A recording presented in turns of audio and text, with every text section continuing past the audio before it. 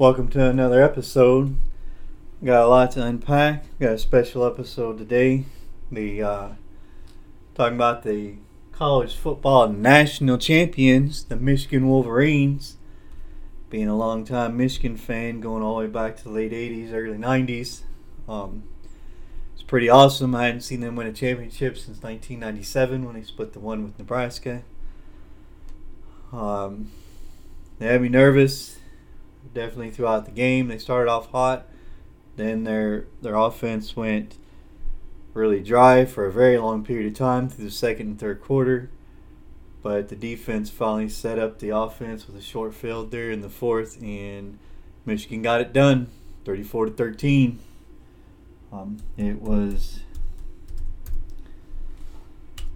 very, very satisfying watching Jim Harbaugh and the Michigan Wolverines win a well-earned championship.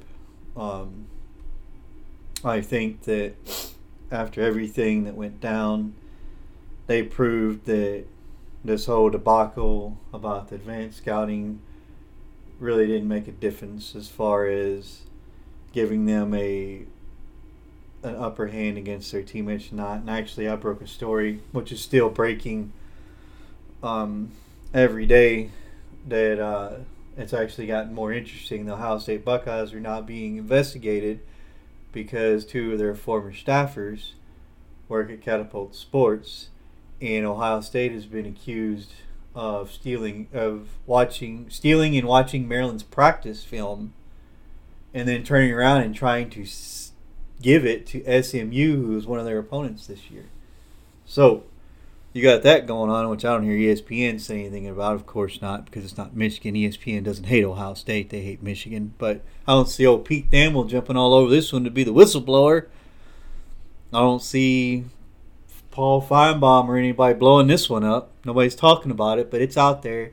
If you want to go search it, Catapult Sports in Ohio State being investigated. But anyway, enough about those. Let's talk about the game. It once again another defensive masterpiece. They took an offense that averaged over 36 points a game and over 400 or 500 yards a game, and they held them to 300 yards. They actually held Washington to less total yards than Michigan had rushing yards. Michigan had more rushing yards than Washington had overall total yards. Another defensive masterpiece by that Michigan defensive. Jesse Minter gets a lot of credit, and rightfully so, but he's got a lot of good other coordinators on that team with him, assistant coaches. Steve Klingscale, his dad came in short notice to be linebackers coach. That defensive coaching staff is outstanding and pitched another almost perfect game. I'm holding Washington to 13 points. That was a season low for Washington, 13 points. So another masterful work of art for that defense, that Michigan defense. And so they're now in rare company with Georgia as the only other team in the FBS era to hold opposing teams to 10.5 points or less for an entire season. Michigan finished at 10.4 this year, and Georgia is only 0.2 tenths better at 10.2 back in 2021. So very, very close defenses there.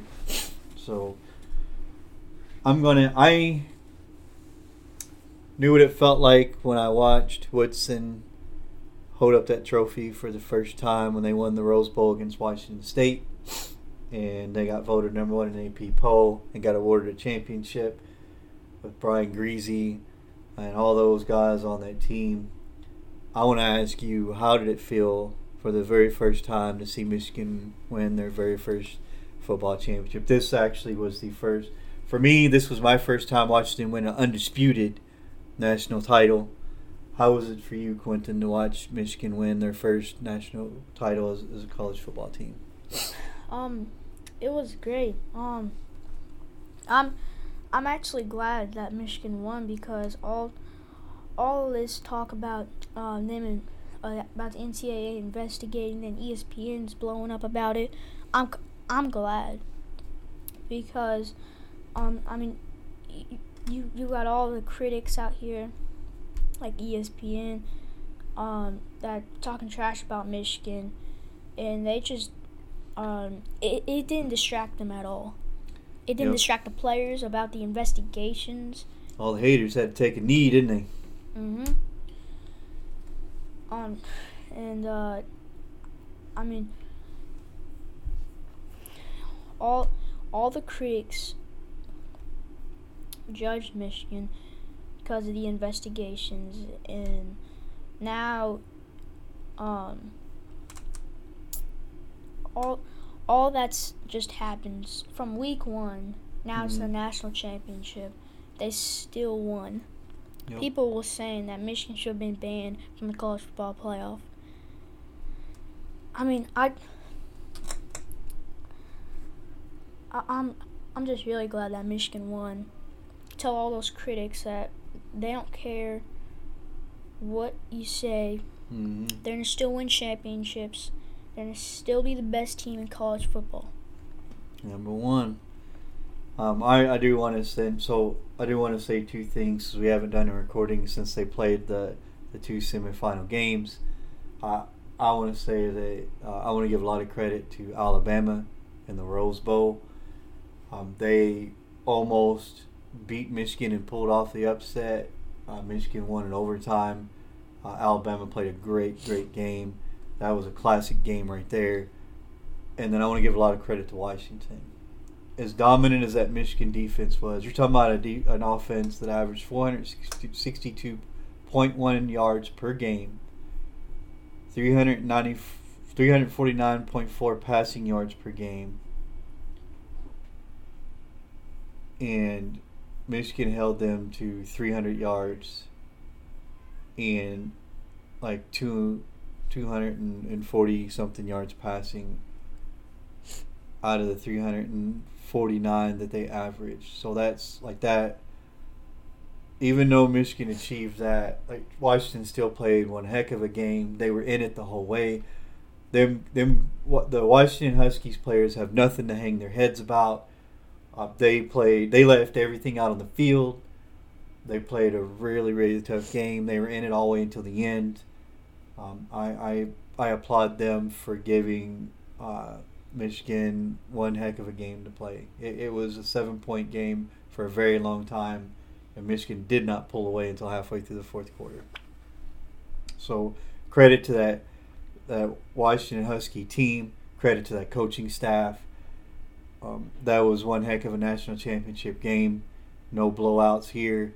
Like it was a close, tough, hard played game all the way to the end, and I've thoroughly enjoyed it. Maybe not at the time of watching it because I wanted Michigan to win so bad, and I felt like Washington was right there on the doorstep of tying that game up for a very long period of that game. At the end of the day, Michigan got it done. They get to hoist the trophy, and for a whole off season, and next year until they either don't make the playoff or somebody beats them, they are the defending national. They are the national champs. They are the number one team in the land. So it's awesome, very awesome. I enjoyed very good into the season, and I agree. Just watching this season beginning to end with everything that happened, Jim getting suspended, all the nonsense, all the news articles bashing Michigan, and they never let it distract them or deter them. They had one goal in mind, and they played until they achieved that goal, and that's pretty awesome to see a team do that. I I will bask in this glory and enjoy this one for a very long time. This one is very special to me just because of what happened this year and the fact that they persevered and they held that trophy up at the end of the year. Very big win for Michigan. Yeah. It's sad that college football is over, but it was very pleasing to watch them raise that trophy up at the end. Yeah. Two very good semifinal games. Again, Washington-Texas game was a heck of a game. Also came down to the last possession. Texas had a chance to tie that game, to take it in overtime, and just missed on the final play. And Washington wins that game. And Michigan and Washington played a heck of a game all the way through till the very end. When Washington became one-dimensional because they knew they had to do something. And at that point, when Michigan knew they were just going to throw the ball, and the game was sealed then. But again, great credit to them. Great credit to the Michigan Wolverines. This was one heck of a college football season. I will say there was some breaking news that just came out while we were talking about this. While we're recording this, actually, Coach Nick Saban is reportedly going to retire this offseason and will not be back as Alabama's coach next year. Wow, we'll see how that unfolds. But wow, that just dropped 15 minutes ago. He's been coaching since like the 90s. Yep. He's 72 years old. Yeah, He's one of the most decorated coaches in college football with 7 national titles. He has 6 at Alabama and 1 at LSU. Yep. There's been some great moments. There's been some bad moments. He's been coaching in college football for 28 years. So, yeah.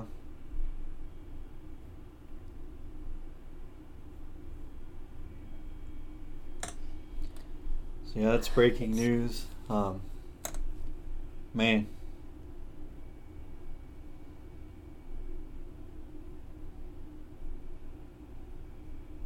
So, we'll see what happens there. Since he's retiring, the transfer portal now opens for any Alabama players that want to transfer out for the next 30 days. It actually opened late for Alabama, and it will for Michigan and Washington and Texas because of their late bowl games. But wow. That's crazy. That's interesting. I know he's 72, so everybody knew it was coming, but wow, I didn't know it would be this year. I didn't know his last game would be against Michigan in the Rose Bowl. That's like, how iconic is that? How iconic is that? I thought he coached for like maybe until he was like 80 or something. Yeah. But yeah. It's kind of surprising. I knew this would happen someday, but I thought he'd coach for at least maybe 5-10 years. Yeah. 5 more years, 10 more years, something like that. Yeah, absolutely. You didn't think he'd ever retire. I think he'd be buried on that Alabama sideline. I mean, it didn't look like he was going to stop anytime soon. So wow, he's definitely a legend in the college coaching ranks. One of the greatest coaches to coach college football. Yep. So, man. All right. Well, let's go over some of the high points that Michigan game. I know in the first quarter they kind of started out with the run. They really came at Washington because they felt like they had a mismatch there with their offensive line and Washington's defensive line. And at first it showed. They had 2 big long runs by Donovan Edwards for touchdowns. One was a 46-yarder, I think, and a 47 or something like 48. They're actually 46. That's the first time that a player has had 2 40 or more yard runs in the same game in the college football championship or playoff. Yeah, it's also a second longest run in the college football playoff national championship. Yep. He was 4 yards behind Derrick Henry. Yep. And then also Michigan breaks a record of being having the most rushing yards in the championship game at 303, which breaks Ohio State's record from 2014 of 294, I believe it was, or 292, with Ezekiel Elliott. So, yeah, definitely the rushing attack is what got Michigan through. Their passing attack was inconsistent at best. They made it plays when they needed to, But Washington really shut down the receivers in the passing game. It was the rushing game that really brought them through. Donovan Edwards rushed for over 100 yards and 2 touchdowns, and Blake Corum rushed for over 100 yards and 2 touchdowns. So the rushing game really, really came through for them. Offensive line really came through for them.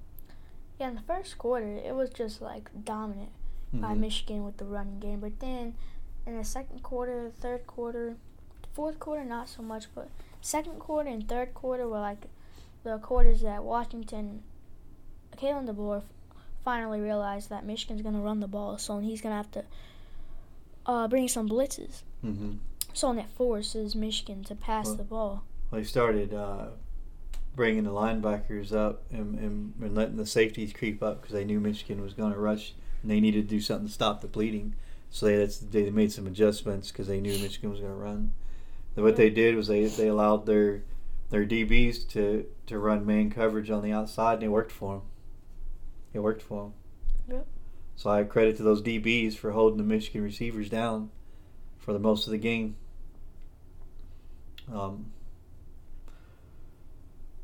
J.J. McCarthy played a decent game. It wasn't an elite level at all, but he didn't have to. Corum and Edwards carried him. He only had to make plays when he needed to, and that's what he did. He made plays when he needed to. And, to be honest with you, that's one of those things that doesn't get talked about elite quarterbacks.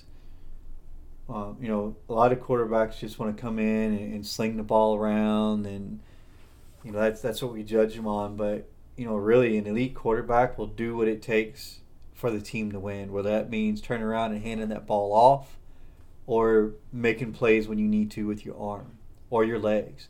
J.J. McCarthy had 2 long runs there in the second half to kind of jumpstart Michigan's offense a little bit.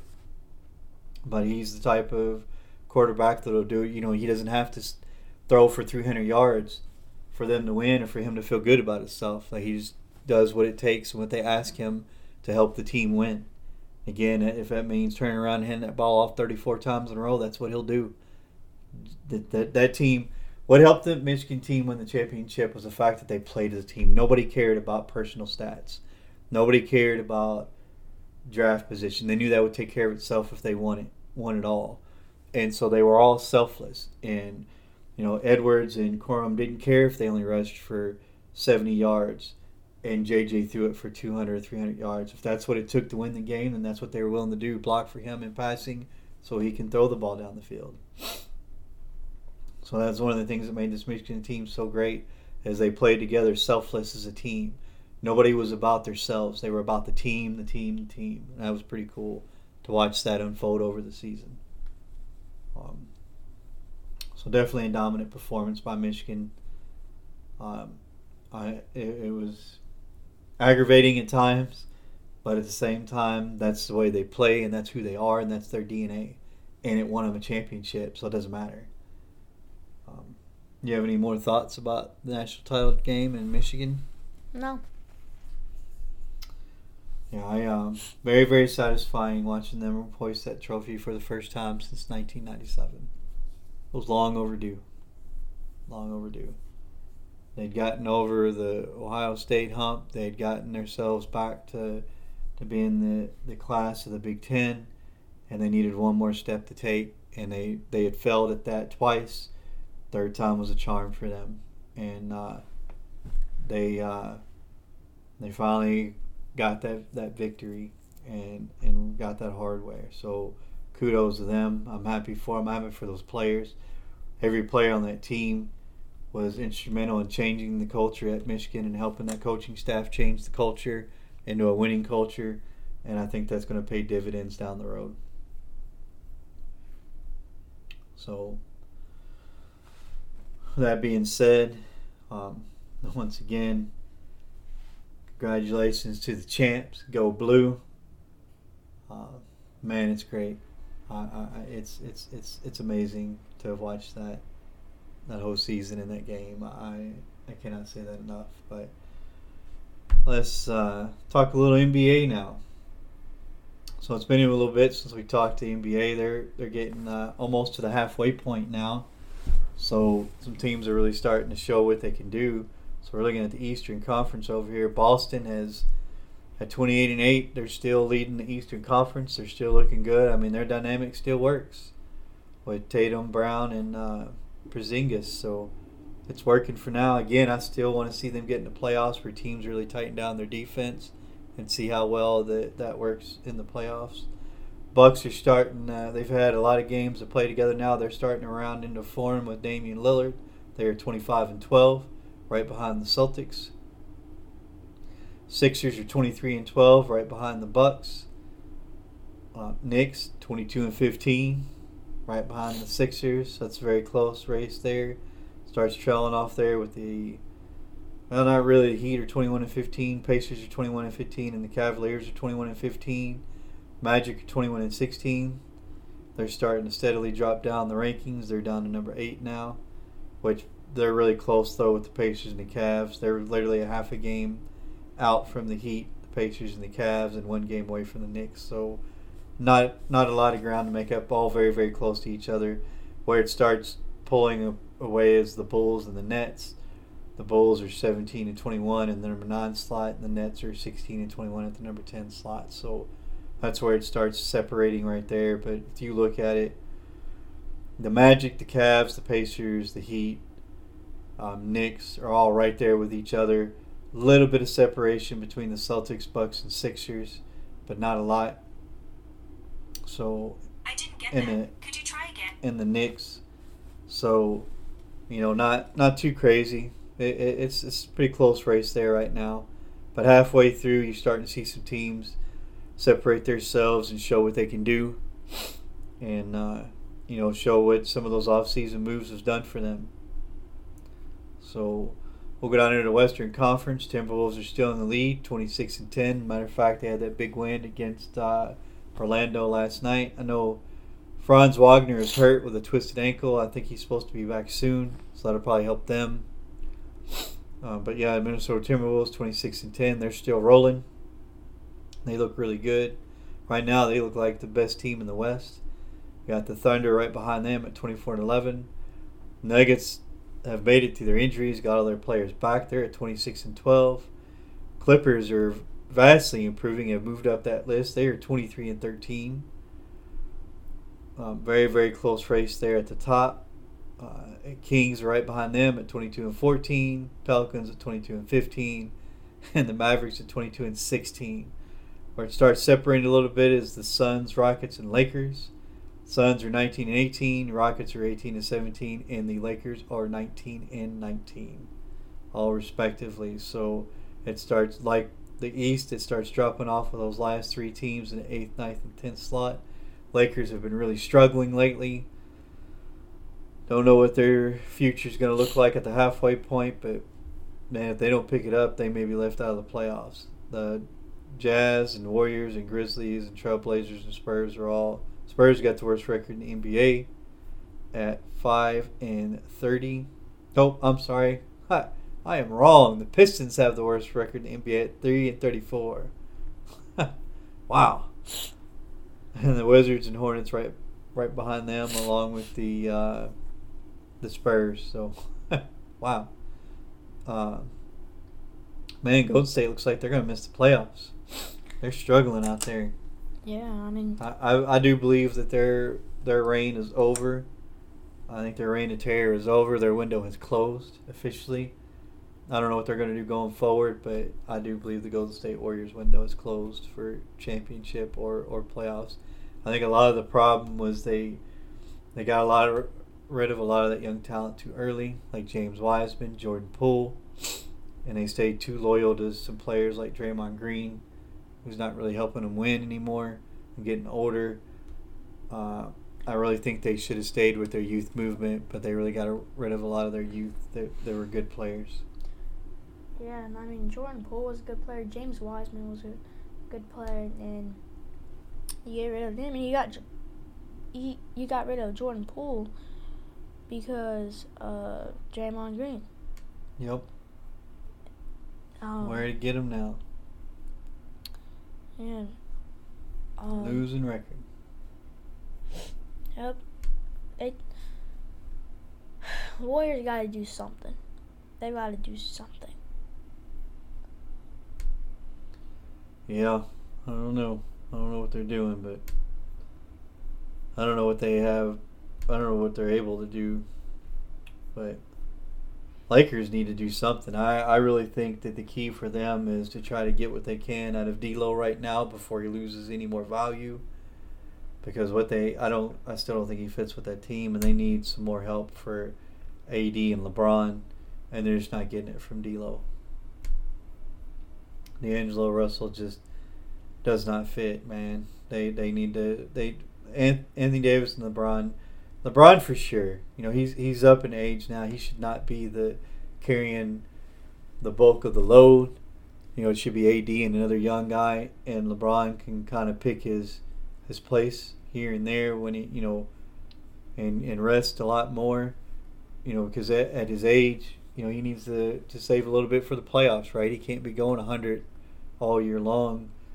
He's going to run out of gas in the playoffs. So I really think they need to find somebody who can truly help carry that torch and let LeBron rest a little bit more. So, for me, I'm flipping D'Lo. That's what D'Angelo Russell would be the first option. I would kind of shop around and see what kind of value he has, and then if maybe I had to offer somebody else up in that trade, we would talk. But that's where I would start with D'Angelo Russell. They're not what they have assembled ain't cutting it. Just ain't cutting it.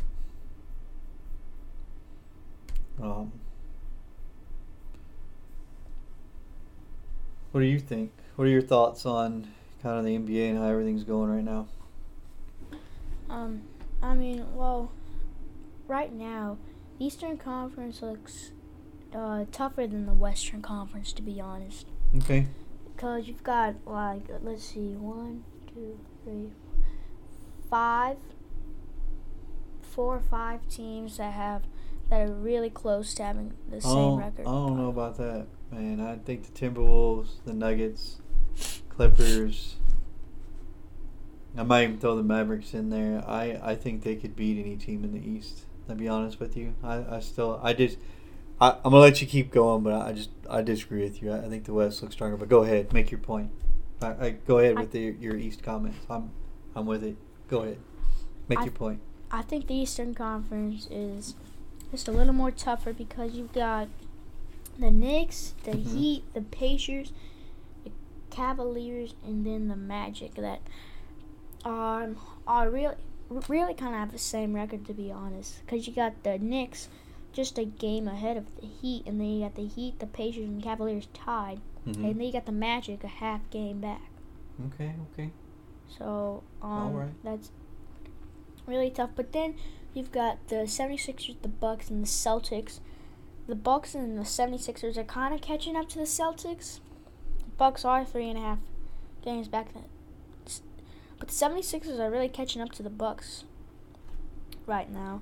Because 76ers are only a game away, back from the Bucks. So, well, a game and a half away from the Bucks. So, yeah, the top 3 seeds are getting almost have the same record, and then you got number 4, 5, 6, 7, and 8, who pretty much have the same record. And then tell you what I'm gonna do. The next time we do this, I'm gonna bring some stats to the table of how the East and West have fared against each other in the crossover games. But go ahead. Okay, then I'm gonna move on to the Western Conference. The top 3 seeds are heating up as well. Well, actually, top 5. Well, actually, I'm going to throw the Pelicans in there. So, 6 teams are pretty much... The Timberwolves kind of... They might actually lose that number 1 seed to the Thunder, maybe. Nah. The Pelicans are getting close. The Kings are getting close. The Nuggets are getting close. The Clippers are getting close. And then you got the Thunder that are tied with them. Okay. So, then you go to 8, 9, 10 that are really close. You got the Suns, the Rockets, and the Lakers really close. But Lakers just need to have some better players because you got D'Angelo Russell who can't really play defense. Austin Reeves really can't play defense. He tries. He tries to play defense, but he just really can't. Nah. Austin Reeves. He's a good offensive player. I'll give him that. He's instant offense for him, but his defense is suspect at best. Yeah, Austin Reeves. I guess he's okay. I like him because he's a good news story. He's a hard worker. You're right, but defensively, every time he's on the floor, he's a liability. You have to pair him with some defenders, or else, he gets lost a lot. And then the Western Conference is heating up and the Eastern Conference is heating up, but I'm gonna go with the East. Okay. I think the East is just heating up more than the West. So I think my thing with the East is I feel like your top teams, their defense is suspect. Celtics, I think their defense is suspect. I think they're just been able to outscore people and beat up on lesser East teams. The Bucks, I think, are suspect. Their defense is suspect, not their offense. I think the Bucks' defense is suspect. When you look at the points for and points against, the Bucks score 124 points a game, but they give up 119. The Celtics score 121 but give up 110. So 76ers score 119, give up 111, right? Knicks score 115, give up 111. So for me, the Heat score 112 and give up 111. Like that's, to me, the defense. You go over to the West, you got the Timberwolves, who I think are really good, and they got a really good group there. They score 112, give up 107. The Thunder score 122, only give up 114. The Nuggets, defending champs, they're a little different. They score 116, give up 110. I still think the Nuggets are going to be a tough out in the playoffs for anybody, including the East teams. You got the Clippers that score 117 and give up 111. The disparity is just a little different there over in the West. I think the West plays a little bit better defense. But also like the Timberwolves, the Nuggets, and the Clippers, to be honest. I think that those three teams could beat your top teams in the East. I think they play better defense, and I just think they have better teams. Like I'm looking at the Timberwolves right now, and I'm looking at a matchup, let's say, between the Timberwolves and the Celtics, right? You got Nikai Alexander-Walker. You got Anthony Edwards. You got Rudy Gobert at the center, Naz Reid coming off the bench. You got Karl Anthony Towns, Jaden McDaniels. Kyle Anderson coming off. I really think the Timberwolves have really assembled a really good team. I think they're underrated right now. I think that they're really going to be a tough out in the playoffs. I agree with you about the Thunder. I think the Thunder are really tough. I think they look really good. And they also have assembled a young, good roster. Shai Gilgeous-Alexander, Dort. They look good too. So honestly, for me, I think the defense is better, but I just like the teams in the West better as opposed to the East. I think the NBA champ will come out of the West again this year. I think their dominance will continue against the East. I just like the Timberwolves, the Nuggets, and the Clippers. And honestly, I could throw the Thunder in there too. I think the Thunder are really good. I just like those. I like the top teams in the West better than the East. I'm going to go West. I think the West is tougher. But we'll find out later on as the season goes along and they play cross games. I will get that, and next time we come together and talk about the NBA, I will have that info for us to kind of look at and see what the record is between the East and the West when they play each other. Just kind of get an idea of what it looks like, because that's actually a good a good question and a good topic to talk about. So I'll compile all that and have it ready for us when we do our next cast. We'll do our next episode. We'll talk about the NFL, kind of talk about the playoffs this weekend and what we're looking for. Obviously, the Ravens and the 49ers went on to get those number one seeds. And they'll get the byes in the first round. And so we'll see some good games this weekend. We'll talk about some of those games and some of our predictions for those games this weekend. Till then, everybody have a good day. We appreciate you guys watching this and listen. Please hit the like button and subscribe. Don't forget, if you don't want to watch us on YouTube, you can check us out on podcasts, wherever podcasts are played through, most platforms. We thank you, and everybody have a good night.